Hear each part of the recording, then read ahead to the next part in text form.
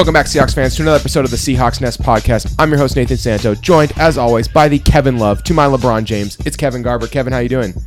I don't know how to feel about this. You don't want to be Kevin Love? You know, like you're really good. You get score like 20 and 10 a game. You're like awesome. Yeah, but I went to UCLA and I'm kind of a D-bag. No, Kevin Love's cool. He like writes very openly about mental health issues. Oh, okay, cool. So he's grown up a lot since college. Good to know. He's not the same as he was before. But our very own J.R. Smith. That's right. He likes to party. It's Eric Ronnebeck. Eric, how you doing? I'm doing great. Remember last week when you were doing the Warriors, I was like, hey, I thought you were just going to make me Kevin Love for no reason. So I'm moving up. Yeah, moving up to J.R. Smith, just partying and not contributing. So... What? I'm just being honest about what JR brings to the team at this point. Spell it out, Nathan. Spell it out. No, Eric always contributes. He's more of a, let's be honest, he's more of a Jeff Green than a JR Smith. Shows up once every 10 episodes? Yeah, Jeff Green. Jeff Green really shows up every 10 days or so. All right, enough with the jokes. Let's get down to business. Eric, starting with you. Yeah, man. Seahawks today announced the signing of Brandon Marshall, 1 year, up to $2 million if he hits all his incentives. How do you feel about this signing? Having heard about it just about an hour ago, or an hour before I picked Kevin up, this is what we wanted, and we wanted this last year. I think it works better that we are signing him this year. I think last year maybe it would have been bad for this team. I'm pretty excited about this. This is an experienced receiver. It's a tall receiver. I believe...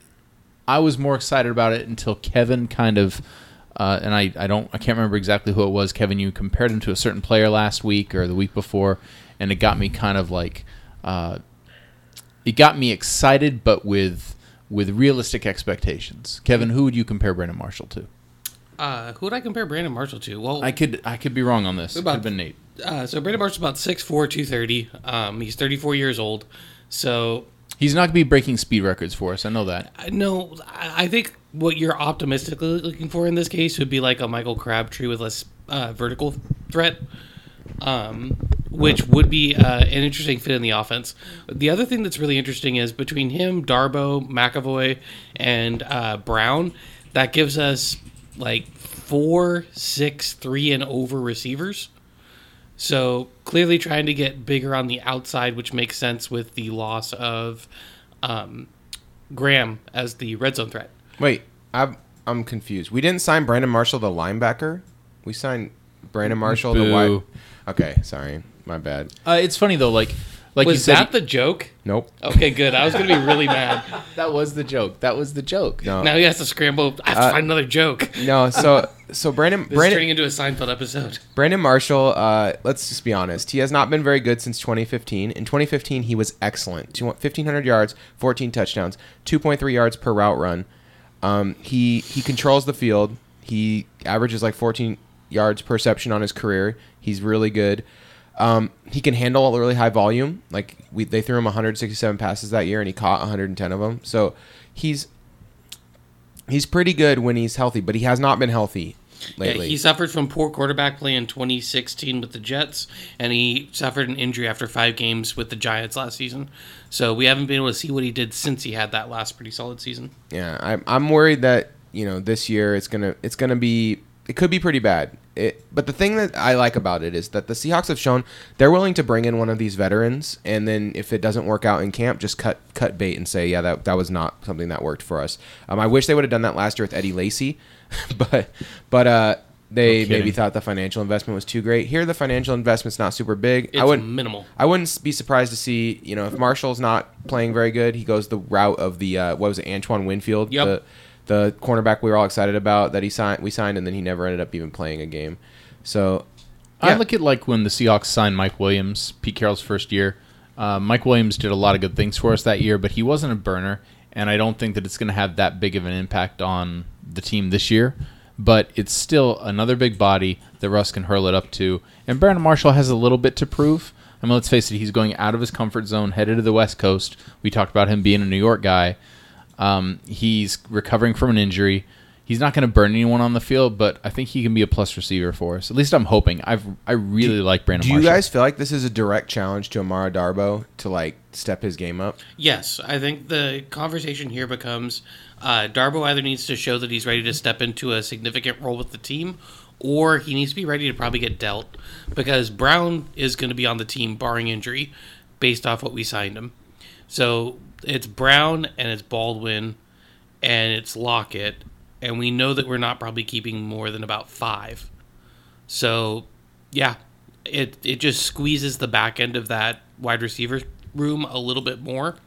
And so we're looking at, if Cyril Grayson needs to step up, Darbo needs to step up, McAvoy needs to show that he's more than a special teams guy.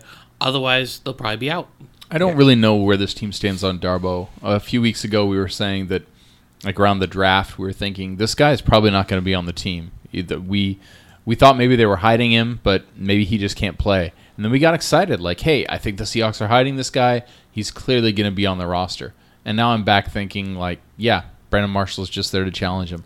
Since we haven't seen enough Darbo, I have no idea what to think about him. Let me give a couple. Had under 300 yards his rookie year. It's very common with Pete Carroll. Like, Lockett's the exception, getting that much of an impact as a player. And you have to remember, as a wide receiver, he didn't have as big of an impact his rookie year as we remember him, mostly for special teams and for some wow plays. And let me dig into that 2015 season a bit because I did so on Pro Football Focus earlier today. And in 2015, Brandon Marshall, he had a pretty bad drop rate. He had 11 drops on 120 catchable balls, 9.57 drop rate. That's 5th worst among receivers that received any kind of volume there. And then on deep passes, Kevin's right. He's not much of a deep threat. He was targeted 30 times in the deep pass game, only caught 9 of them, dropped 3 times. So yeah, he was not great. It's gonna be a catch at the sticks kind of guy. Yeah, he controls the middle of the field. He's good. He's big. He can he probably teach Darbo a thing or two. To be honest with you, if that's maybe their plan is to have him Darbo. This is the guy you need to learn to be. Right, you need to be Brandon Marshall. You have the physical tools. Go out and learn how to beat that guy. Yeah. So, all right. So that was the big Seahawks news. The other big Seahawks piece of news was Cliff Avril had an interview on I think it was Damashek, and he said that we've said on this show a long time that we think that there's a conspiracy theory, right? That the goal line play kind of broke this team, especially the defense, and it drove everyone to madness, and that's why we had to purge most of the guys off this team. And he said Cliff Avril lent some credence to that. He said that goal line play really hurt this team morale, and that he thinks they would have won a second or maybe even third title if they would have been able to get over that play. Do you guys do you agree with his assessment that we would have had a good shot at another title? And 2, let's start with that. Do you guys think that we would have had a good shot at another title if we would have kept it together?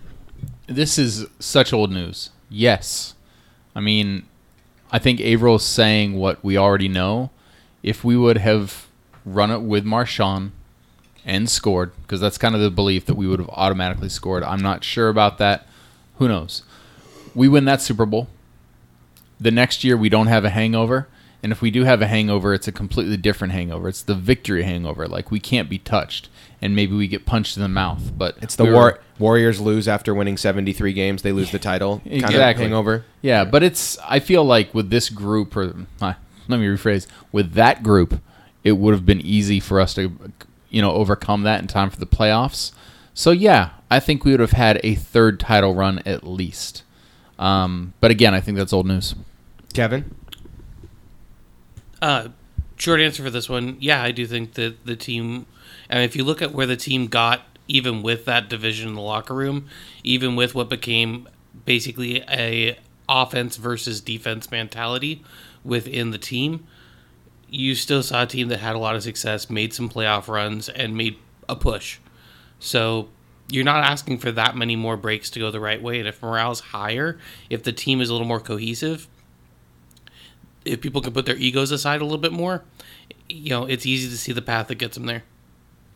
And then finally, my other question for you guys, I think it's hard to. Let me just say, it's hard to three-peat. It's not going to happen. I think the assumption that we would have done better if we would have won that Super Bowl is tough because, as you guys said, there's some kind of mental hang-up when you win 2 in a row.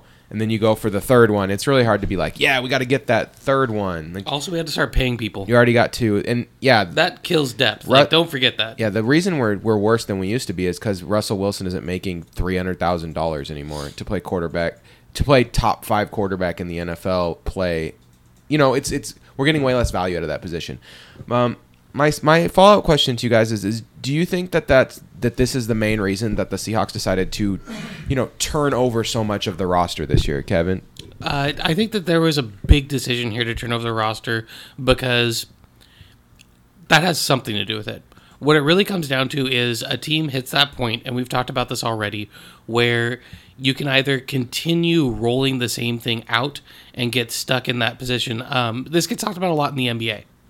Oh, we can roll out a team that's just good enough to hit like the 7 seed and miss the lottery every single year, or we can blow it up, try and hit that reset button, and make something better while we still have a few players that have a window. And that's what I'm seeing the Seahawks doing here.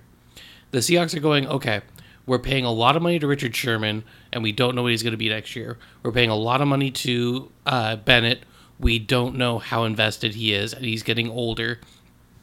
And you say so and so on down the line. And you go, okay, is this version of the Seahawks going to make a Super Bowl run? The team obviously thinks no. Once you think no, then you're going, okay, with a top 5 quarterback in his prime, how much worse is the team going to be if we blow it up?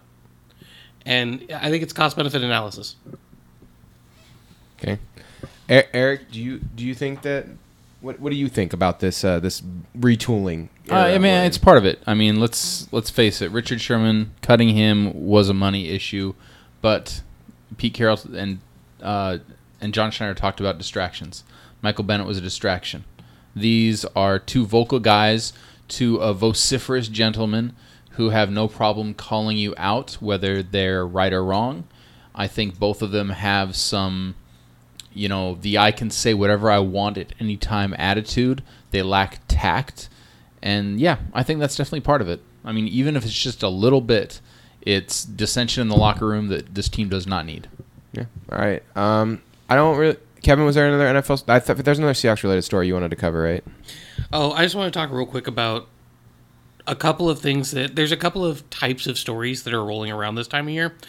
And I just wanted to kind of blow through those real fast. So the first one is you're getting a lot about, with Schottenheimer coming in, what's that mean for the offense? How's it change it? And I want to see it in action before I even make any kind of call on that. Does that make sense? And that's exactly where I wanted. That's basically what I wanted from you guys, was that confirmation. Like, now is not the time where you start doing any level of evaluation of that, because everyone's going to say and do the right things. Everyone's in the best shape of their lives, And then the other thing is there's a lot of woe is meism about the defense. And I want to talk to you guys real quick about defensive talent versus defensive depth, because I believe we're all on the same page here. The defense is very talented. If you take our starting 11, we have a very talented defense. We're lacking the depth that we're accustomed to. How do you guys see that playing out over the season? This is the kind of roster that you end up with when you have a bunch of players that make a lot of money. Like you have 4 or 5 guys that take up, 10% or so of the cap each. And so you end up with this roster that if everything goes right and we don't have any injuries, this team's going to be awesome. Like, I really think this team could go 12-4, but every injury is going to hurt. And the more important a guy is that gets hurt, the more that we're going to have to, really deal with those consequences. I'm not super worried about the depth on the offensive line, because we have so many bodies there, and we've added just enough that I think we're going to be okay on the offensive line. I think that's a really maybe overconfident thing to hear, but I truly believe it. I think our wide receivers are going to be fine. The offensive side doesn't really bother me. The defense, it's not so much depth, it's the cornerback. It's the secondary talent in general. I don't know how good that is, and I don't know how reliable it is, and the depth there frightens me greatly. Like, if Shaquille Griffin goes out,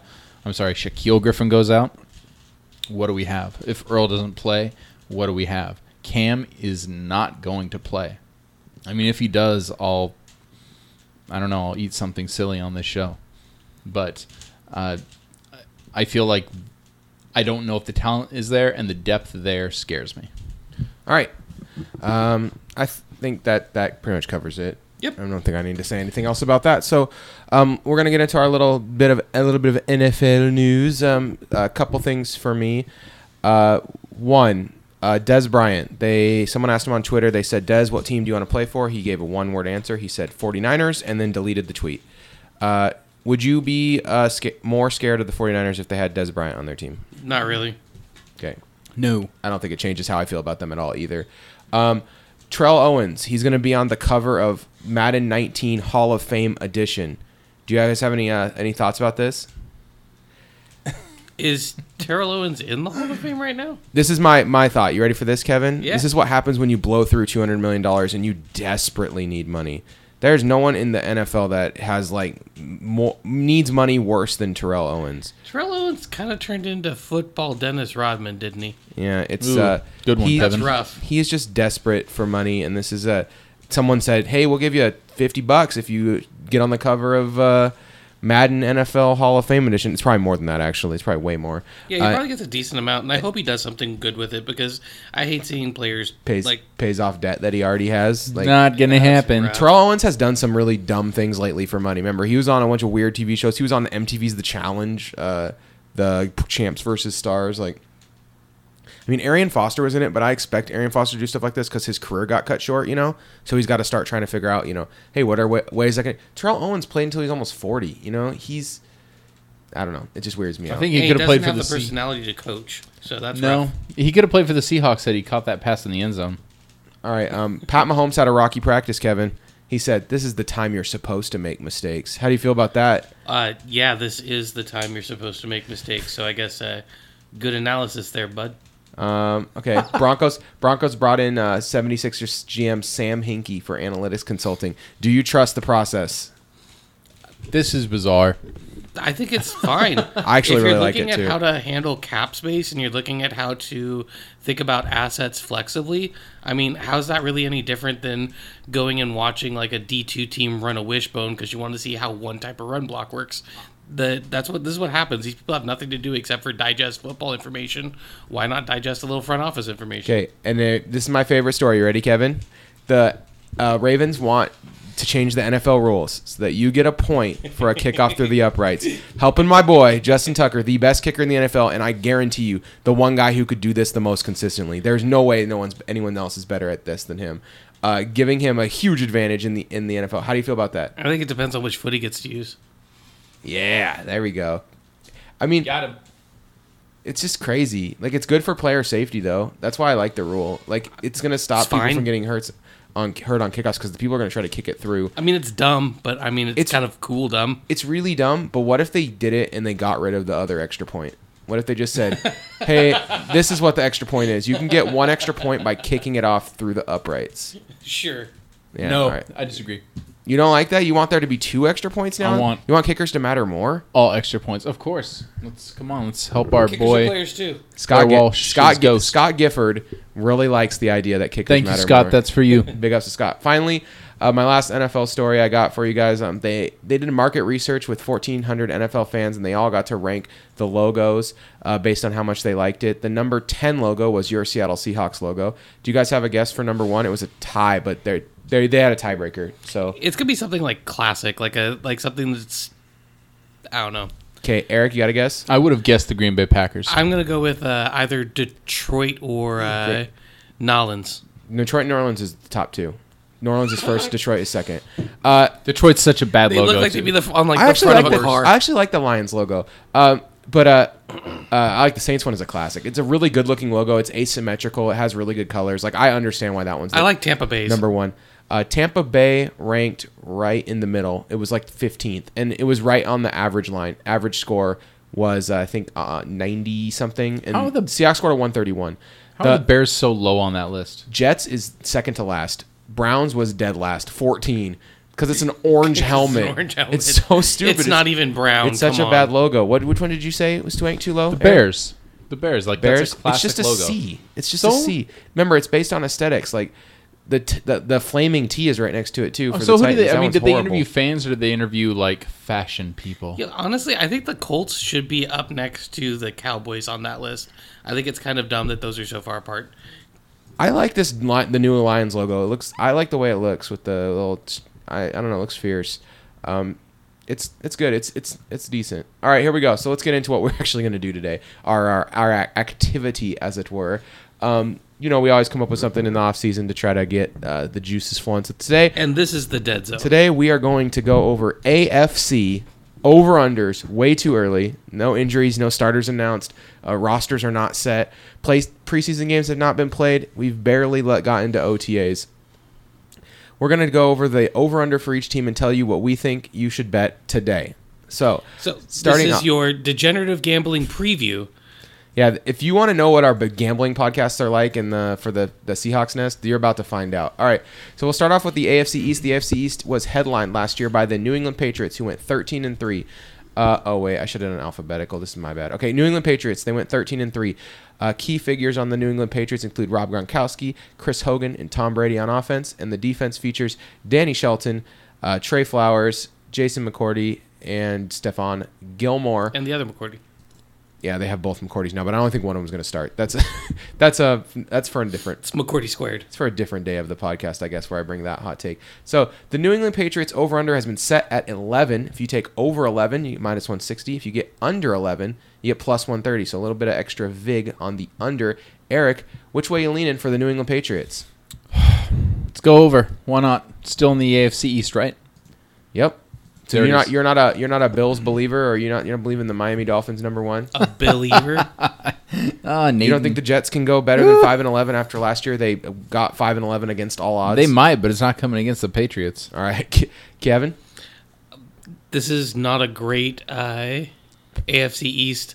They do have to play the first place schedule, but I don't know. I'm taking the push. Taking the push. I'm taking the push. If you're going to ask me, I would think they were saying 11. Can't bet on the push, so Kevin automatically loses. And he knows this too. So he's really trolling the question, which I am very on the first team too, Kevin. I'll take the over because I would say they're going to get 11 or 12 as opposed to 10 or 11. Yeah, the under here is tough. I would not bet this. Let me put it that way. The under here is tough, like under 10, but you can bet on this. Tom Brady has to get old at some point, right? At some point. At some point, Tom Brady has to be like worse than he was last year. But then I'm betting that the hoodie can't just pull a Matt Castle out of nowhere. Yeah, but who's Peyton Manning in his last year? Their backup is Hoyer, who's actually a better quarterback than Castle. Yeah, sure. All right. I don't know. I'm gonna go. I would say over probably, but I wouldn't bet this either. This is a horrible bet. It's a well set line. Yeah, and also you have to give a lot to go over minus 160. Like that's not a great feeling doing that. The Buffalo Bills. No one circles the wagon like the Buffalo Bills to the tune of 6.5 wins. That's right. The 9-7 Buffalo Bills are expected this year. Over/under set at 6.5. Over plus 110. Under minus 140. Bettors hammering the under. Some key figures for the Buffalo Bills include Kelvin Benjamin, Zay Jones, LaShawn McCoy, and A.J. McCarron on the offense. The defense is headlined by Shaq Lawson, Jermaine Edmonds, Micah Hyde, Tre'Davious White, some other people you've probably heard of. Their kicker, Steven Hauschka, Seahawks legend. Kevin, over/under 6.5. Man, their quarterbacks is either A.J. McCarron or Josh Allen. Yep. This is why this under is 6.5. I think I have 5-11 written all over him. Who knew that Tyrod Taylor was worth like 4 or 5 wins? Because if Tyrod was still their quarterback, I bet this is 7.5 or 8.5. Which means I would say he's worth 3 wins, yeah. Yeah, so it's 2 or 3 wins right in the bag. Yeah, I think this would be 8. So that's 1.5 wins on the line, plus all the vig from hammering the under. Yeah, I'm taking the under on this. All right. Eric? I'll dissent and just be super confident because they've added so much. And this is the A.J. McCarron at quarterback, right? The one that had half a good game once. Yeah, and so many people wanted him. I'll say this: I like Tremaine Edmonds quite a bit. So do I. He is a very good football player. I really liked him in 2019. Or 2020. I don't like him in 2019. I don't know. I think if even by a game or a half game, I'll take the over. All right, I'm going to take the under. I think 6-10 is pretty solid. The fact that you get 6-10 makes the under pretty tempting here, pretty juicy. So I'm going to take 6-10. Losing on a 7-9 here, though, is probably how you go out. You probably bet this, and then 7-9 comes through, and you're dead. Yeah, because McCoy's worth something. I'm just assuming he gets injured because they have to run him so much. All right, Miami Dolphins went 6-10 last year. Some head key players they have on their roster: Kenny Stills, Larry Tunzel, Ryan Tannehill, and Frank Gore's corpse feature on the offense. Cameron Wake, Robert Quinn, and that's Minka Fitzpatrick feature on the D. The Miami Dolphins over under. This is one of my favorite ones of the whole thing. Is over under 6. And I'm going to tell you guys, give me the over. Give me the over on the Dolphins. I like Dolphins. Dolphins minus 150 over 6. I like that one. I think it's solid. The worst case scenario is you push. I really can't see how this roster goes 5-11. It's just like too good of a roster. So, and I don't hate Tannehill. I'm on record saying that before. I think Tannehill is aggressively mediocre, which is fine. What you got, Irk? Yeah. I love you, Nathan, but you are insane. I'm taking the under. This is why I went slightly over on the Bills, is because I knew the Dolphins were coming up. Under. There is no way this team wins more than 4 games. Give me the under. Kevin. Oh my goodness, Kenyon Drake is a solid pass-catching running back. If you look at his I love Kenny per Drake. snap basis, Kenyon Drake has a really good chance of having a breakout season coming up. Their wide receiver core is solid. Their offensive line is pretty good. And Cameron Wake creates a pass rush all his own. I'm taking the over on this. Ryan Tannehill is at least 3 wins better than Jay Cutler. Craziness. Yeah, Jay Cutler. Jay Cutler sunk this team last year, and they still, almost covered this over at 6-10. And I'm not ready to bury their coach yet. Yeah, Adam Gase. Yeah, I think Gase deserves a chance with the roster he wants. Okay, New York Jets last season went 5-11. They shocked the world. Under. Wait, by what's going it? 5-11. They have a 3-headed quarterback monster brewing. Josh McCown, Teddy Bridgewater, and Sam Darnold will fight for to be the starting quarterback and get to hand the ball to the Isaiah Crowell and throw it to literally no one. No, they have Terrell Pryor now, And Quincy Enunwa? and Jermaine Kearse and Robbie Quincy Anderson. and yeah, we're this is a joke because they're not. Their defense features Tremaine Johnson and Morris Claiborne. Ardarius Stewart, Sharon. I actually like their cornerbacks. The rest of their defense leaves something to be desired. The New York Jets. Leggett. The New York Jets over and under is set at 6. Over will get you plus 105. Under get you minus 135. Got to give a little to go under, and I'm going to give it. I do not like this Jets team. I don't like the fact that they're going into the season with like 3 different options at quarterback and super unsettled at that position. If you got 3 quarterbacks, you got no quarterbacks. Yeah, I just think I think they should have already picked their guy. They should not have this many options. Kevin, what do you think about the Jets? What's the over/under set at? 6. Oh, I don't like that number. This team has 6-10 written all over them. Let's see. So you got to think, what do you like better, 5 or 7 though? They achieved as well as they probably could last year and went 5-11. So I feel like I'm taking that under button. I'm going Grandpa and the Lost Boys. If you have 3 quarterbacks, you don't need any receivers.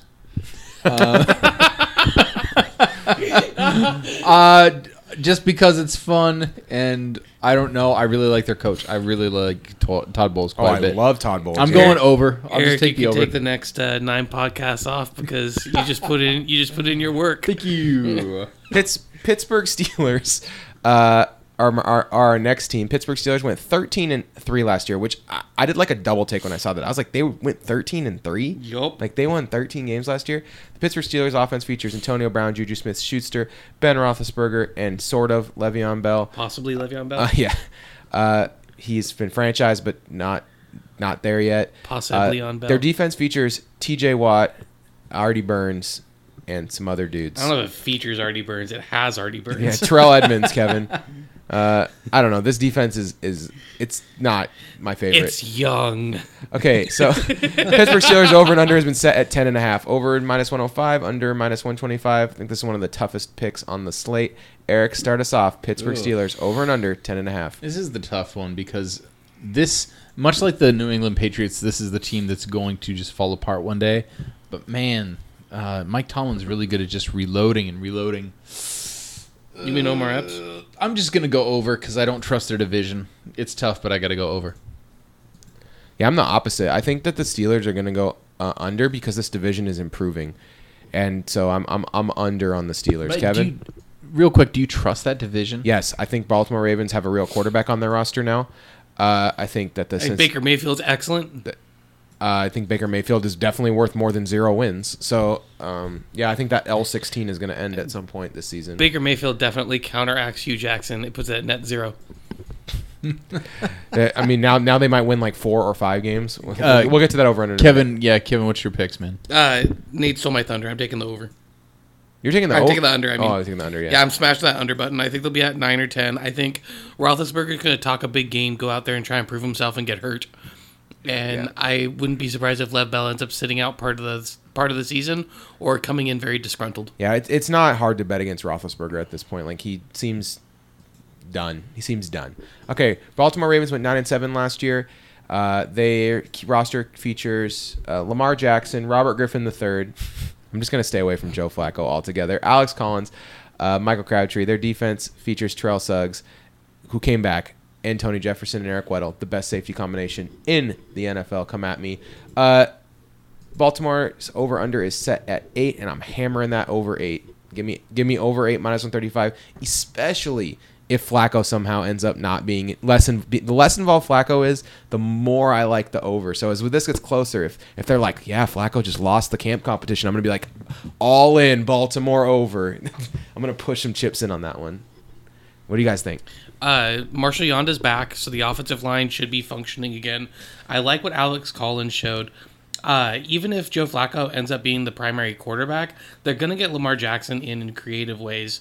And there's been a significant upgrade to this receiving core. I mean, they have Michael Crabtree, Willie Snead, who, despite appearing on the side of milk containers last year, has shown that he can play in the NFL some. And then they picked up Jordan Lastly, who's a very talented receiver in the draft, and Jaleel Scott, who's kind of one of those bigger body guys. So I think this offense could end up showing itself to be pretty solid, and there's no question that the defense is a solid defense. So, I mean, I would be shocked if somehow they couldn't go over that 8. I mean, that's a really easy hurdle to clear. I thought it was going to be set at 9, which I might have to think about. So, yeah, I'm taking that over easy. Easy over, but Joe Flacco is going to start. Yeah, if Joe Flacco is the quarterback, I get dicey on this because 8-8 seems like it'd be real. 7-9. He might get hurt. Yeah, let's hope for that, I guess. Cincinnati Bengals. Last year they went 7-9.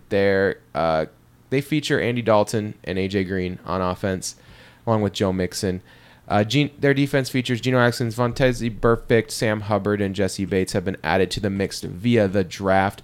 Their over/under is set at 6.5. I like them for over that. No really explanation. The Bengals just shouldn't. They should have been like 8-8, 9-7 last year. I felt like. So yeah, there you go.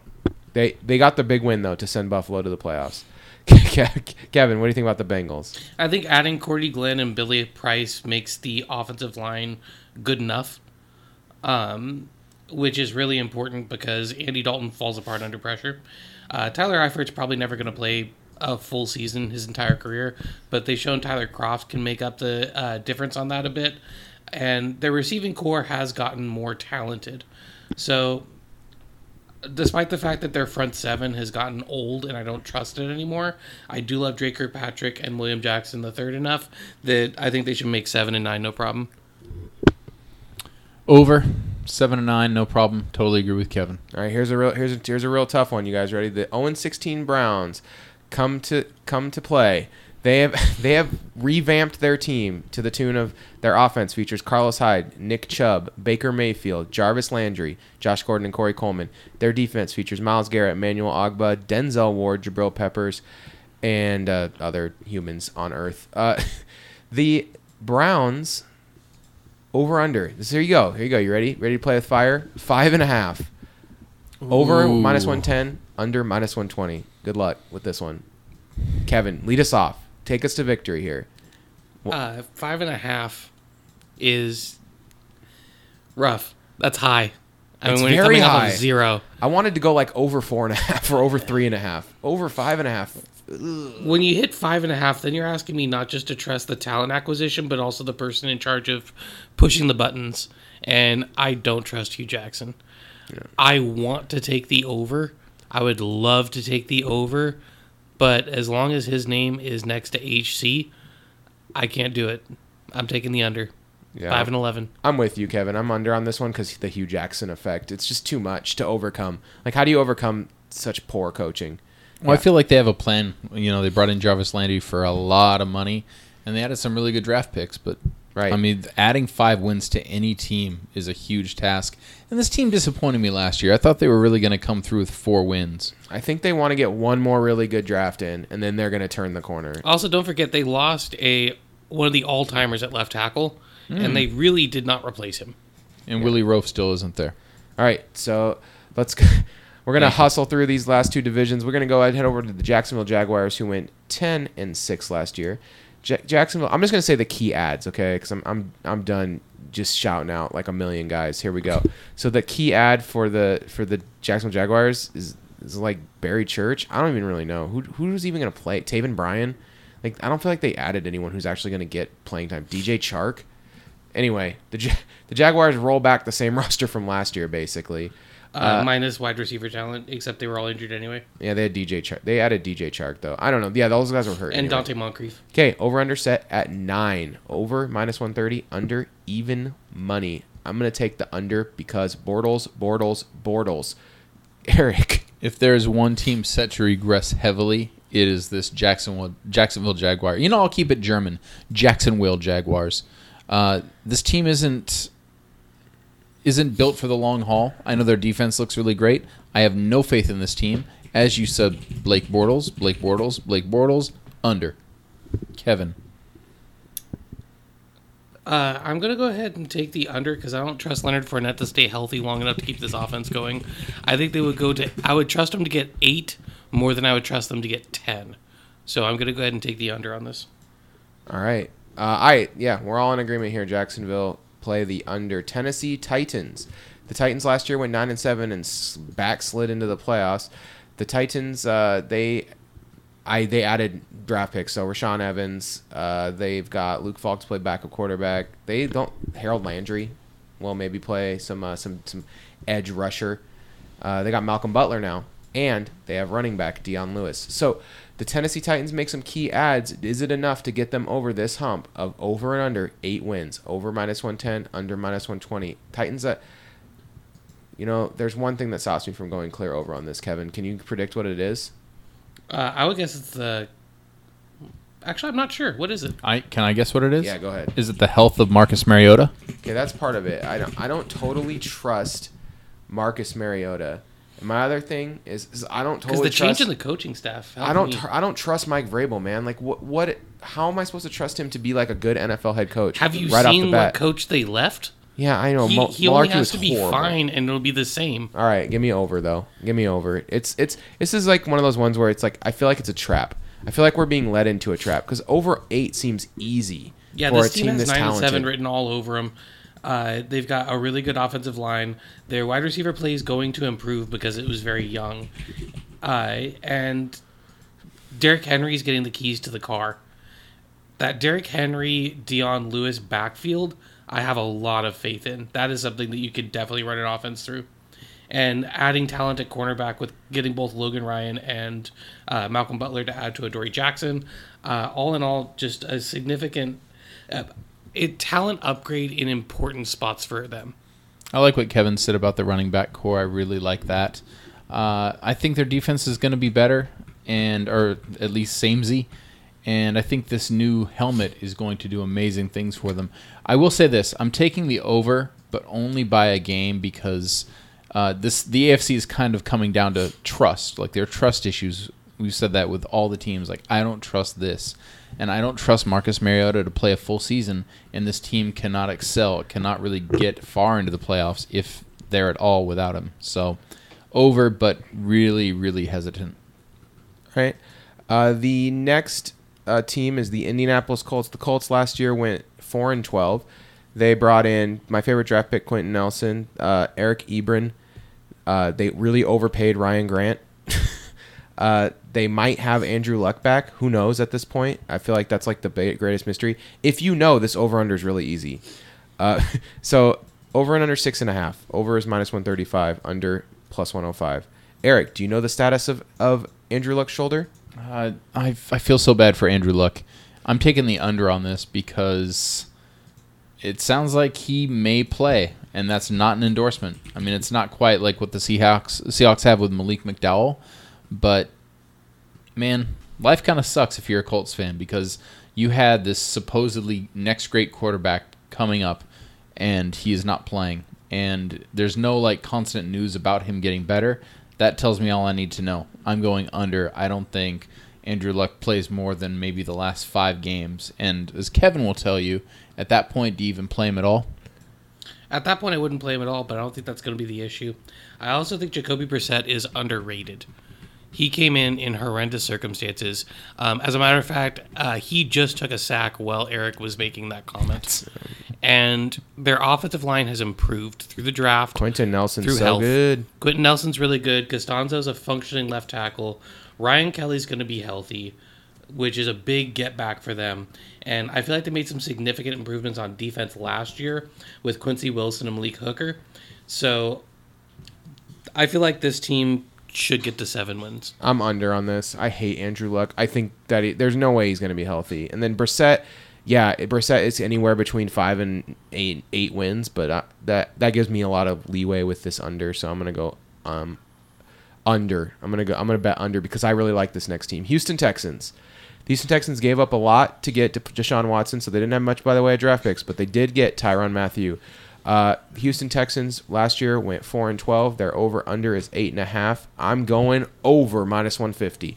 Kevin, what do you think about the Texans? I think the Texans are the best team in the division if they can stay healthy, but they are paper thin with a bad offensive line. Wait, this sounds familiar. It sounds like another team I root for. I'm taking the under on this one. All right.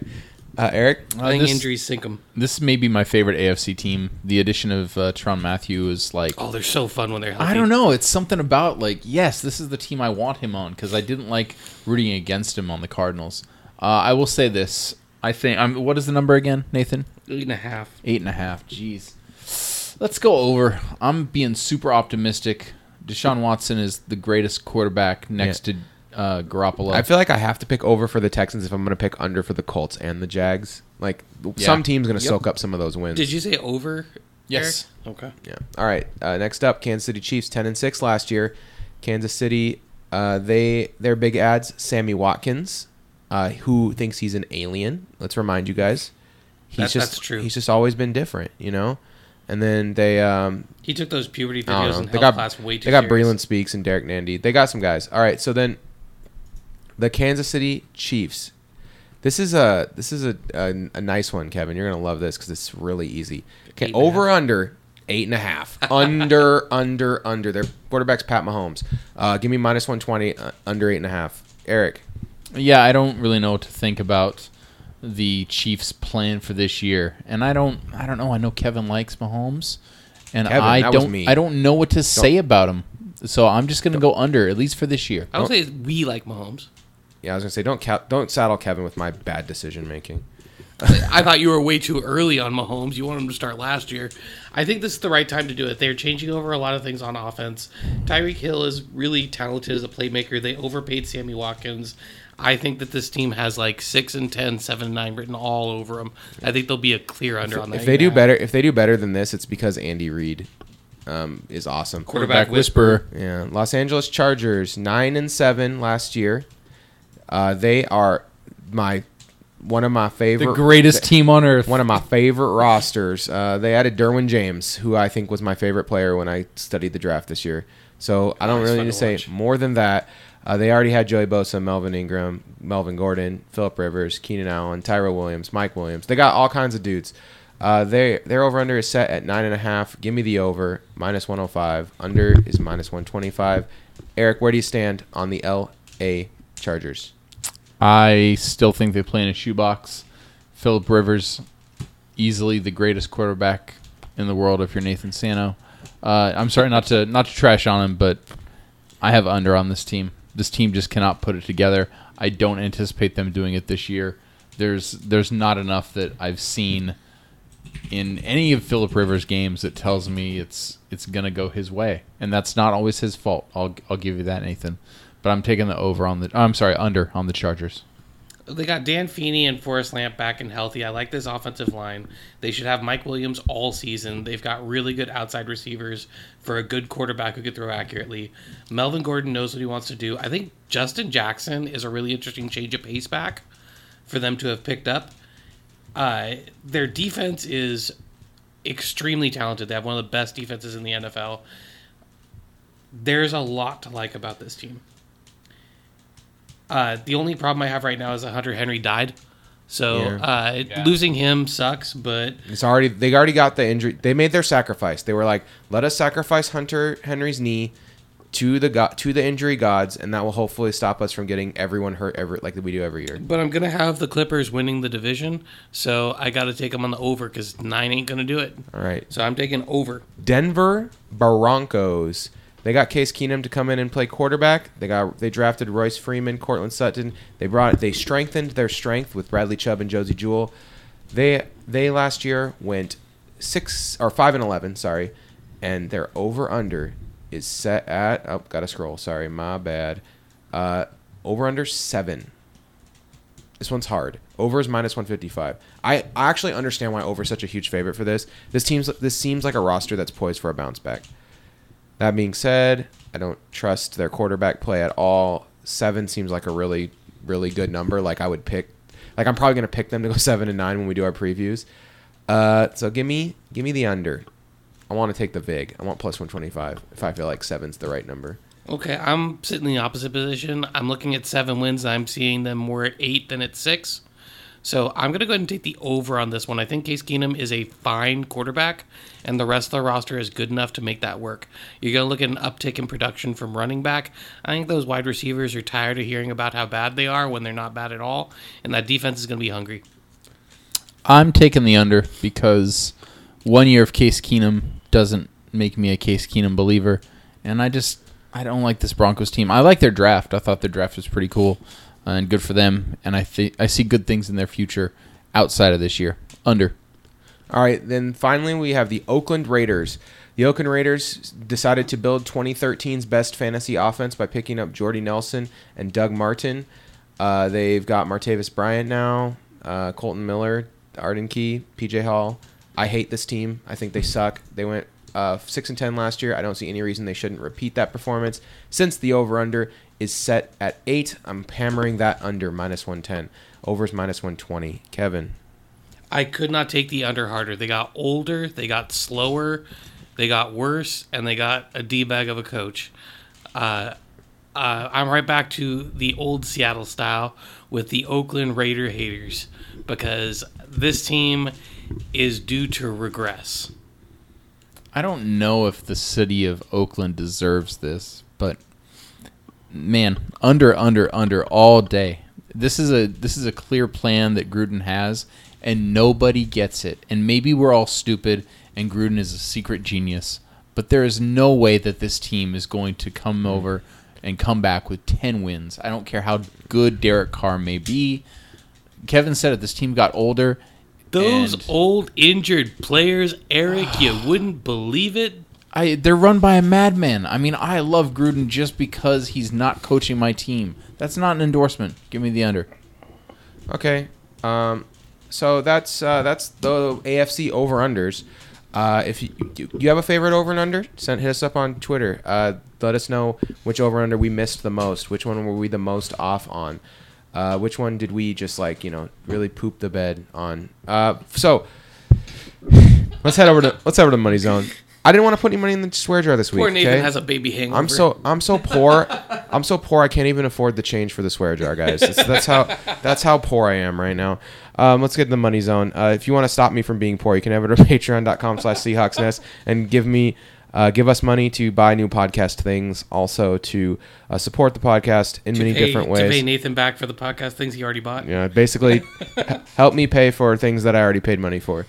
So help us help your ear. If you want to head over to patreon.com/SeahawksNest, you also will receive during the season gambling podcasts like the thing you just heard. Although usually it'll be it's a lot tighter. The podcast is only 20 minutes long, so it's like that, but maybe it's 16 games in 16 minutes. Maybe about 1,000 times tighter than whatever that was. Then let's hit our patrons up. Let's let them know that we know who they are. So thank you to Forrest, Lucas, Carrie, David, Mirza, Keith, Arthur, Frank, Tom, Michelle, Brian, Josh, Brett, Augustin, William, Russell, and then Kimberly. Those are the people that are really making this podcast happen. Do you have a new patron, or did someone up their pledge? Someone upped their pledge. Oh man, we love you. So that's big ups to, I think it was Josh. Josh, you're the man. Oh, nice. We gotta mail a sticker. We gotta mail Josh from Eagle River. We gotta probably. Yeah. We gotta mail some stickers, bros. We gotta do it. Also, me and Brett are gonna start this Google Chat thing on here, or maybe we're gonna. I think we might just start a podcast Discord. I might change that to a podcast Discord. If you want a podcast Discord, can you please let me know? Then. If you, let's say you're broke like me and you can't afford anything and you want to support the podcast, well, head over to iTunes, Stitcher, SoundCloud, wherever you find this podcast and give us the highest rating possible. It's stupid, but it really helps. Head over to twitter.com/SeahawksNest and give us a follow. Facebook.com/the SeahawksNest and give us a follow. Fuck Mark Zuckerberg. Ah, dang it. Now I have to go into the swear jar. And, That's all right. I'll spot you, bro. And then... the other social media we have is Instagram.com/SeahawksNest. Right now, just a picture of my baby in some Seahawks gear. Like four of you followed it, even though there was basically no content. So big ups to you guys. Additionally, if you are talking off-season news with anybody at your work, if you're talking to your friend, if you're hanging around the barbecue throwing a football and the Seahawks come up, just get a little podcast to plug. Say, yeah, I was listening to the Seahawks Nest, and they might go, "What's the Seahawks Nest?" And then you have officially sold the show. Yeah. Grow the family. And then we'll sell out one day, and it'll be the Seahawks Nest presented by The Ringer, and I'll have to read some fucking live read for. Oh my, did it again. I'll have to read some live read for the Jezebel mattress. No. Their live reads are all for it's some stupid ZipRecruiter. If you want to post your jobs, 1 million jobs, get the right candidate, ZipRecruiter. Nathan, you're tired and don't want to mow your lawn. Would you like to hire somebody to handle your household chore needs? Contact ZipRecruiter, and you'll get someone fast and qualified. Or if you want to wait a year, John Gruden will do it. My favorite thing is Bill Simmons, whenever he does the ZipRecruiter ad, he always is like, "Oh, I just found the candidates. I didn't use ZipRecruiter." It's like, Bill, you're not really selling your product when you're like, he's like, "I'm really good at finding good people to work here." It's like, I know, dog. You hired Shea Serrano. You're the man, because that's the best sports writer in the universe. And he was a science teacher like I am. You think he got ZipRecruited? Yeah, but he did not get ZipRecruited. My favorite is there's a board game podcast I listen to that does our ad read for BoardGameTables.com, and they're like, these are fashioned out of solid wood by manly men who grow stubble and drive Camaros, or something like that every single time. And it's like, all right, this is clearly you don't want to do this read. Good for you. Action this week, Movie Club, Action Point comes out this week, starring Johnny Knoxville. It looks real bad, but the real story is actually super interesting. It looks way less interesting than the real story. Yeah, if you go Google like Action Park, it's a real place. Action Park was a do-it-yourself theme park in New Jersey where people got hurt all the time, and the attractions would just build them and then try them to see if they work. My favorite Action Park story, I got to tell this on the podcast. Okay, Action Park, they built a slide ride with a loop-de-loop in it, okay? So you're sliding with your body like a water slide, and then there's a loop-de-loop, okay? So they tried it. The first guy goes through, he gets halfway through the loop and falls down. Does not do it. Loses 2 of his teeth. Can't find them. They make some adjustments to the ride. The second guy goes through. He does the loop-de-loop and makes it, but he cuts himself on the other guy's teeth, which were still in the loop-de-loop. Yep. They found him. So that's my favorite Action Park story. And that's just a small taste of how crazy the real-life version of this was, which is why I think it's dumb that they're making like a Johnny Knoxville slapstick humor version of it. Like, the real story is crazy enough. Don't make it look stupid. I would actually rather see a documentary.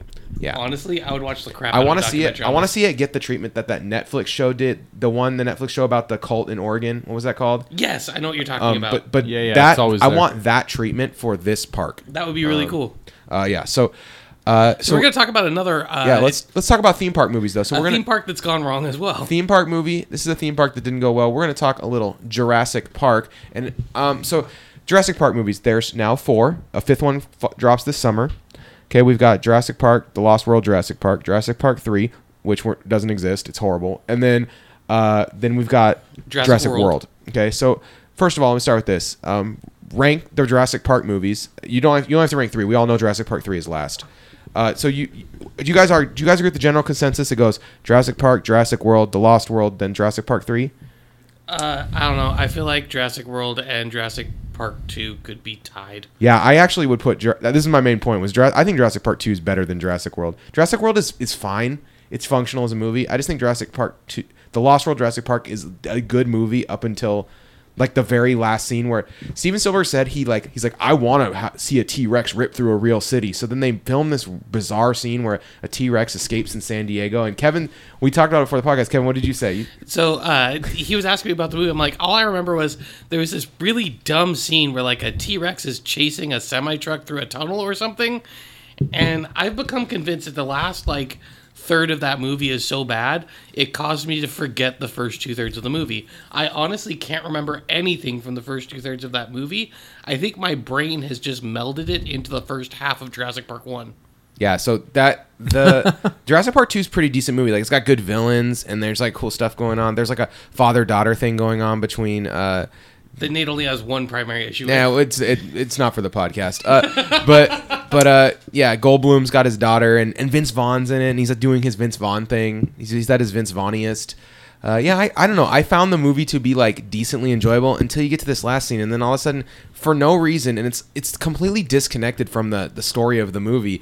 Now we're just there's a T-Rex ripping through San Diego, and it's like, why is this happening? So yeah, that's the part of the last world. Jurassic Park 3 it blows. And Eric, what's your rank? So bad. I never saw Jurassic World. I just don't care. I never sat and watched the whole thing either. I caught parts. Yeah, so I will say it's probably better only because Chris Pratt's very handsome. And probably better than number 3. Garbage. The third movie, it's funny. Like the second one, you had the theme of like, well, let's bring in the T-Rex to the city, and Jurassic World was like, let's bring in some sea monsters because that's a huge part of dinosaurs. But Jurassic Park 3 was like, who hasn't got the screen time? Pterodactyls. Yeah, not only, let's do it. and they're also like, let's make a Jurassic Park but not have Goldblum in it, which is just that honestly, unacceptable. Huge mistake. And it's got Sam Neill. It's the Tremors 4 of the Jurassic Park franchise. But it doesn't have it. It has nobody else, and it's other kids running around. It feels like something that should have gone direct to DVD but still made $350 million somehow. It's a retread in the worst possible way. Dead. Yeah, probably Kevin. So yeah, I would say about the same rank.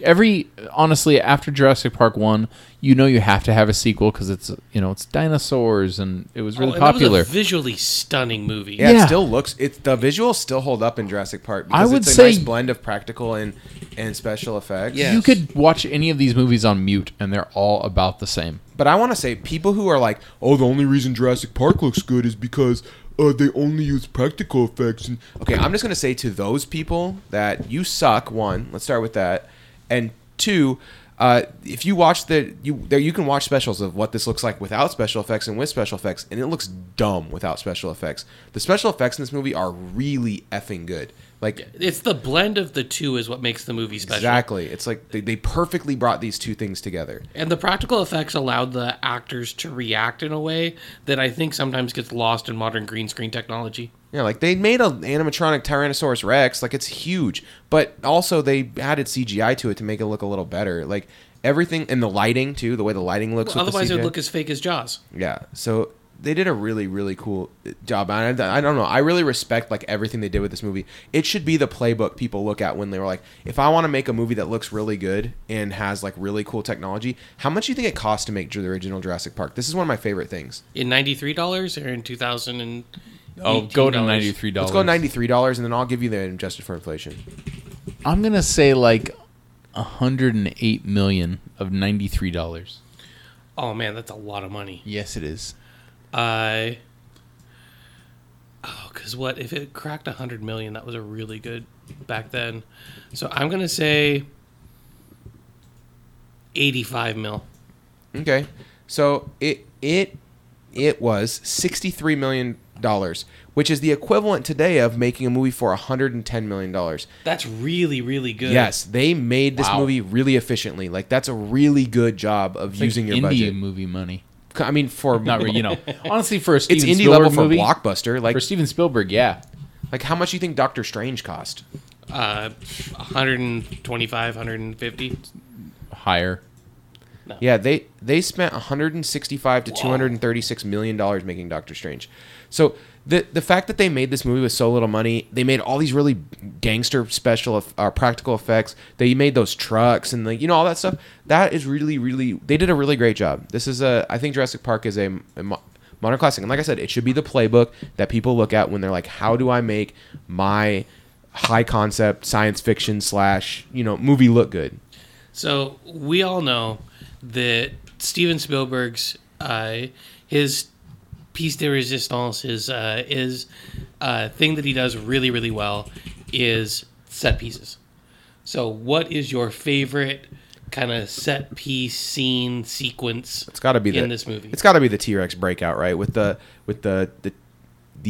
shaking water glass and the car gets knocked over and the outhouse. So you get a little comedy in there, drop a little funny in there. That's one of the quintessential ones. Someone has to pick that one. Yeah, I think that's the most memorable scene from the whole movie.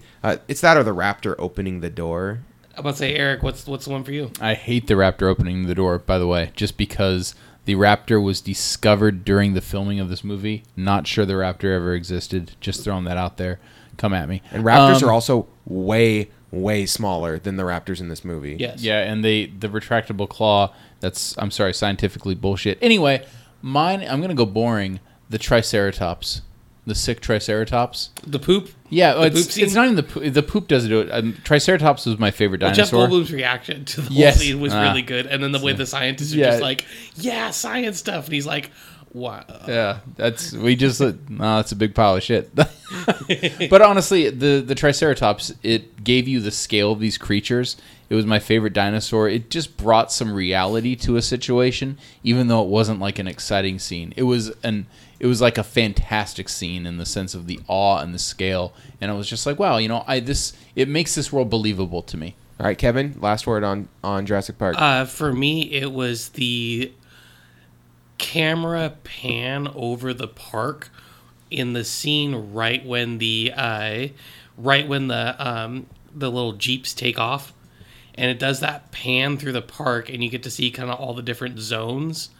And you see like the compies running across the field, and then it kind of culminates in the scene with the big dinosaurs walking alongside the SUVs and the Brachiosauruses. Yes, exactly. And that sequence does it for me, because that's the moment where they really pull you into the theme park. I was you feel the zoo. Betting that you were going to pick that one, and I was going to say it, and I was like, Kevin's going last. He better pick this, and you did. I like that no one picked the end of the ending sequence of the movie where they're back in the headquarters and the dinosaurs are breaking into the kitchen. All kinds of stuff is happening, because that sequence was interesting, but it was not the best sequence in the movie. And even though it gets a lot of credit. All right, for Kevin Garber and Eric Ronenbeck, I'm Nathan Seno. We will see you next week. Send us what you think about Jurassic Park, and go Hawks. Hold on to your butts.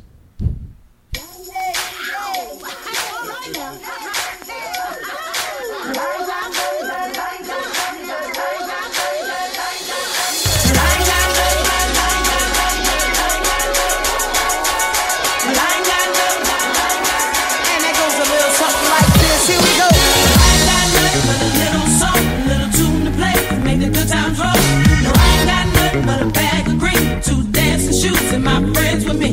Well, I ain't got nothing but a little soul, a little tune to play to make the good time